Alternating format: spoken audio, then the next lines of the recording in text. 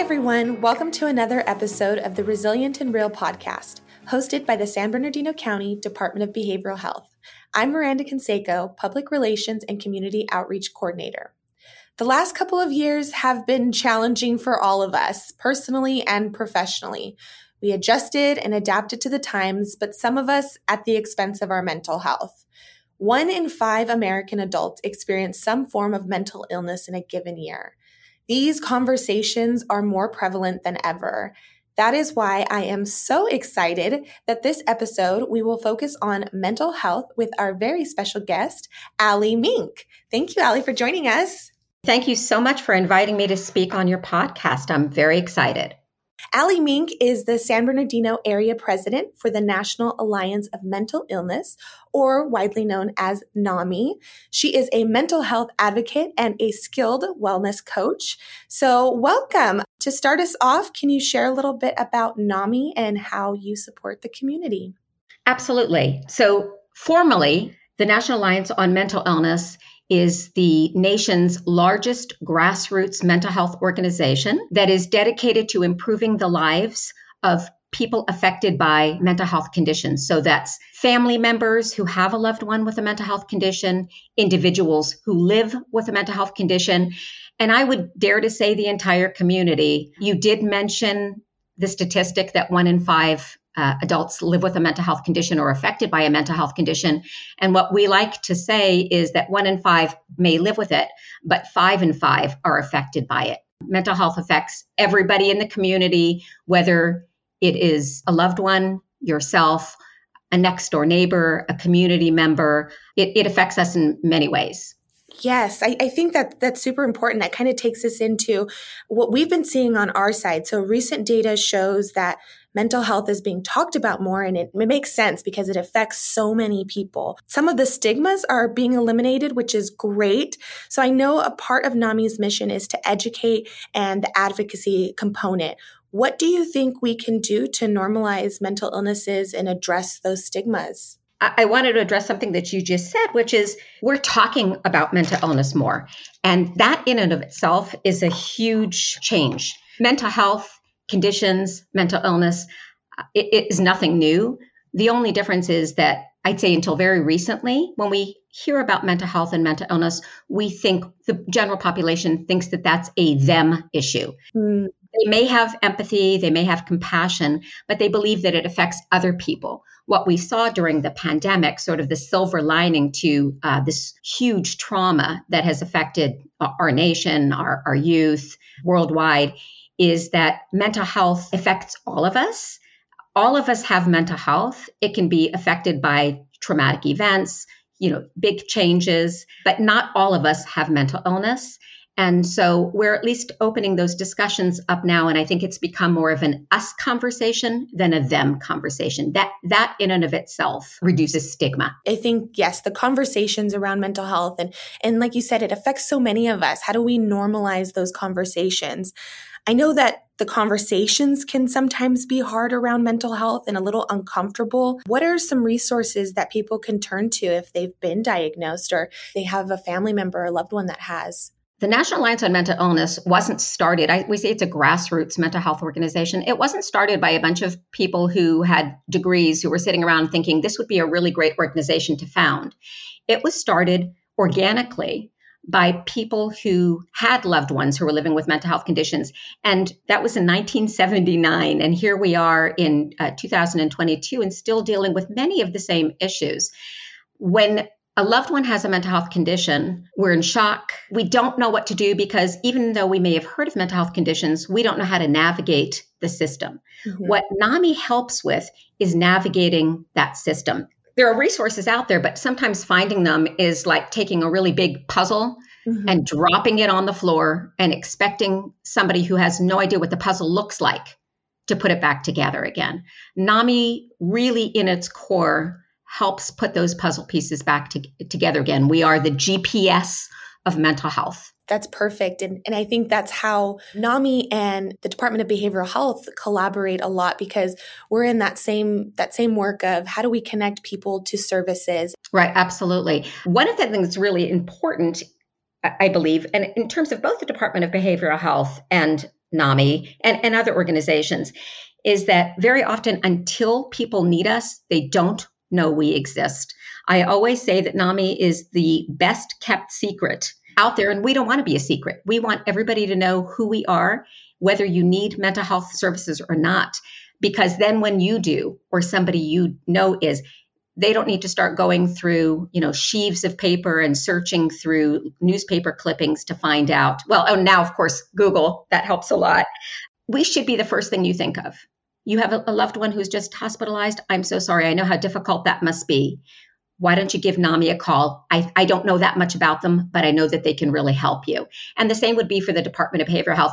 I did not know that the Department of Behavioral Health existed until I was looking for resources. So we hope that this is a club that they don't have to join, that they never have to join. But if they do, that they know where to find us. And I think that ties in with the normalizing these conversations. Everyone can benefit from talking and taking a look at improving their mental health. Everyone, doesn't matter what is going on in their life. And I think if we normalize that more, people will be able to know that there's resources out there and ask for help. And so when times maybe do get tough, or if there is a certain situation in life with a family member, they already are connected to us and to these different services. Absolutely. One of the other things that we talked about is normalizing conversation. And part of that is for people to understand what mental illness is and what mental health is. Mental health is what allows us to function daily, right? So everybody has health, right? We know what that is. It's really easy. When I ask somebody, what is your health, they say, I want to make sure that my heart is healthy. Mm-hmm. I want to make sure that my blood sugar is stable. I want to make sure that I eat well. But when you start talking about mental health, people are a little bit more confused. And mental health is really just the other side of health, right? It's physical as well. The only difference is that the organ that is affected is the brain rather than the heart or the pancreas. And when our mental health is good, we're able to bounce back from things that happen during the day. We're able to get through our day, get up in the morning, sleep well at night, and basically function. Our emotions are regulated. When a mental illness hits, it really is something that changes that normal activity, changes that continuum to people being unable to think as clearly. Their moods will be dysregulated, and it affects the person's ability to relate to others and really function each day. Yes. And I heard that you have a great kind of analogy for that around addressing those stigmas of that you're not your condition, you're not your diagnosis. How would you phrase that? What we believe is that mental health is part of who we are. It doesn't define who we are. And a lot of that is languaging. You can see that in language when we say somebody has cancer or somebody lives with high blood pressure. But when we talk about individuals with a mental health condition, we tend to put that together. So we say, and this is really just it's not usually because people are trying to stigmatize mental illness. It's just what they've heard. But language is very powerful. So I've had people come say, I have a son who is schizophrenic. My loved one is bipolar. And you're not your mental health condition. Your mental health condition is part of who you are. So the languaging that changes that is just talk about, and it really changes how we think about it, is I have a loved one living with schizophrenia. I have a loved one who has bipolar disorder.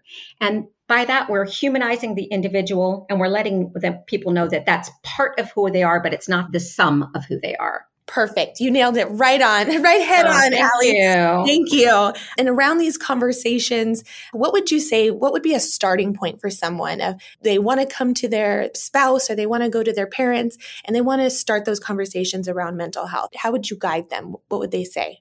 Really? Are you talking about a family or an individual that there's nothing going on, they just want to talk about if you ever? Yes. So part of it is to start normalizing conversation really early. So, talk about feelings. How are you feeling today? And then they might say, fine. Well, your energy looks a little low. Can you tell me what that feels like? And then using words like sad, happy, confused, depressed, hopeless, enthusiastic, optimistic. Sometimes we don't know how to even have those conversations because we haven't had them. And it's funny because in the media, we're seeing more of that. There's films out there now that address it. There are really good books for children that address it, but there's still some stigma around that. Part of that is that people are really busy. Everybody's running to their own place. And we, not only in the United States, but very much in the United States, we have a strong work culture. We have a strong feeling that no matter what's going on, we need to just push through. While there's a certain element of that, we also need to recognize that if something's coming up, we need to treat it. Nothing gets better by not treating it. And I always refer to this, which is if you had chest pain, if you were sitting in the room and your loved one, your son, your daughter, your father suddenly started experiencing chest pain. And maybe he put his hand on his heart and he talked about pain going down the side of his arm. You wouldn't sit there and say, well, you know what, let's just sit here and see how you feel tomorrow morning, right? What would you do? What would be your reaction? It would be, let's get him to a doctor. Let's get him to some medical professional right away. You would be, call 911. I think he's having a heart attack or a stroke. Absolutely. Now, you're probably not a cardiologist. Yeah. You probably have never done open heart surgery, but you know that. And why is that? Because we've spent so much time educating the public. Because we know that a quick reaction time can save a life. And what I'd like to see is the same done with mental health and mental illness. If I see a loved one who hasn't gotten out of bed, if I see a loved one who's struggling, instead of saying, you know what, it's probably a phase and he'll feel better, let's get some help. This looks really serious. I'm concerned for you.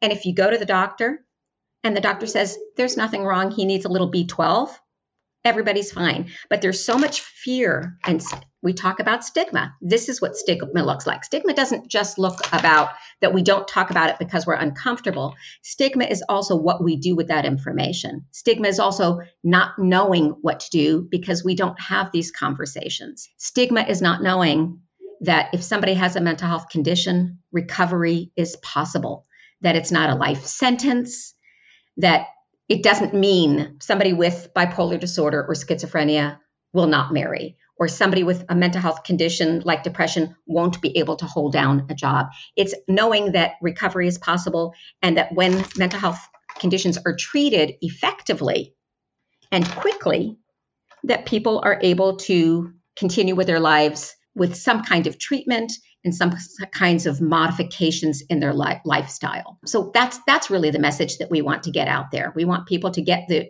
best treatment possible as early as possible. If we're having these conversations and we're being open to it, how would you say that we can differentiate someone that's maybe just having a bad day or they're just having a low point, but it might be different than actually being depressed? How do we navigate that part? I think that's a great question. So being depressed or sad is usually, not always, but most of the time, something that's just an emotion, a mood, a feeling, is very often a reaction to something that's going on around us. So if I lost my job, if my best friend leaves town, if I've had a breakup, a very normal reaction would be to be, sad, feel lost, maybe feel a little bit hopeless. And that might last, a few days. Maybe I don't feel like going out partying right now, but in a week from now, I'm ready to go outside. Depression, I'm just using that as an example, or a mental health condition lasts usually longer than 2 weeks. It is, I would say, rather than a expected reaction to an event, it goes above and beyond that. And then again, what we talked about is that it starts to affect function and wellness. So being unable to get out of bed for weeks on end, stopping to take care of your cleanliness, not brushing your teeth, maybe even not eating, being unable to find joy or pleasure in the things that normally gave you pleasure before. Really just seeing these sharp contrasts in behavior that last for long periods of time, whether there is an outside stress or not. I really love your example of the heart attack. And sometimes we might not know for sure if it is depression, but if it was a health condition or something going on in that direction, we would want to seek medical help of, hey, and it might not be anything, but let's just check. And we need to have that perspective with mental health as well of it might not, but let's look into it and let's get someone that we can talk to about it. Right. And again, this speaks back to stigma, and stigma is fear. Because of the fear, we would rather put it off. We're so scared of the message. But again, it's because we don't understand that there is wellness out there, that there is recovery out there. If you've heard all your life that somebody with schizophrenia looks like this, and you don't believe that recovery is possible, you're going to put that off. You're going to be, I don't want to know this. Sometimes we say ignorance is not bliss, but sometimes it is. People, if I don't know this, I don't have to worry about it. Some of the myths that exist, and I think that this is the reason that people don't get help, is we say, if this is what is ahead of me, I don't want to know about it. So we don't want to talk about mental illness because we're afraid that people with mental illness are dangerous. And if we believe that, we don't want other people in our lives to know that, because now we think they'll pull away from us. We think that people with mental illness won't be able to hold down jobs, or that everybody who has mental illness is homeless and everybody who's homeless has mental illness. And while there are overlaps and while there are degrees of truth in this, it's not the entire truth. So people need to see the other end. Very often our only representations in the media are these, horror films, are when something tragic happens, it must be somebody with a mental health condition. It must be somebody with mental illness. They must be, and I'm going to use language, crazy, schizo. So that's the only part that people see. What people don't see, but are beginning to see, and again, NAMI is really dedicated to this, is that people with stories of recovery, people that have mental health conditions who are living well in recovery, that they are able to share their stories. So now when I think of mental health and mental health conditions, I think of an astronaut who has done really well. I'm looking at a poster that I really love that we use at a lot of our booths and conferences. It says, people with mental illness enrich our lives.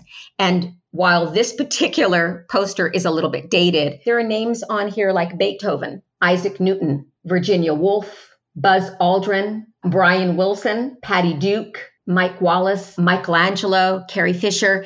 These are all people who lived with mental health conditions or continue to live with mental health conditions, who have added enormous beauty and enriched our lives. When we know that, then we know that mental health conditions are not a life sentence. People with mental health conditions can continue to live lives of not only lives of quality, but to enrich the lives of others.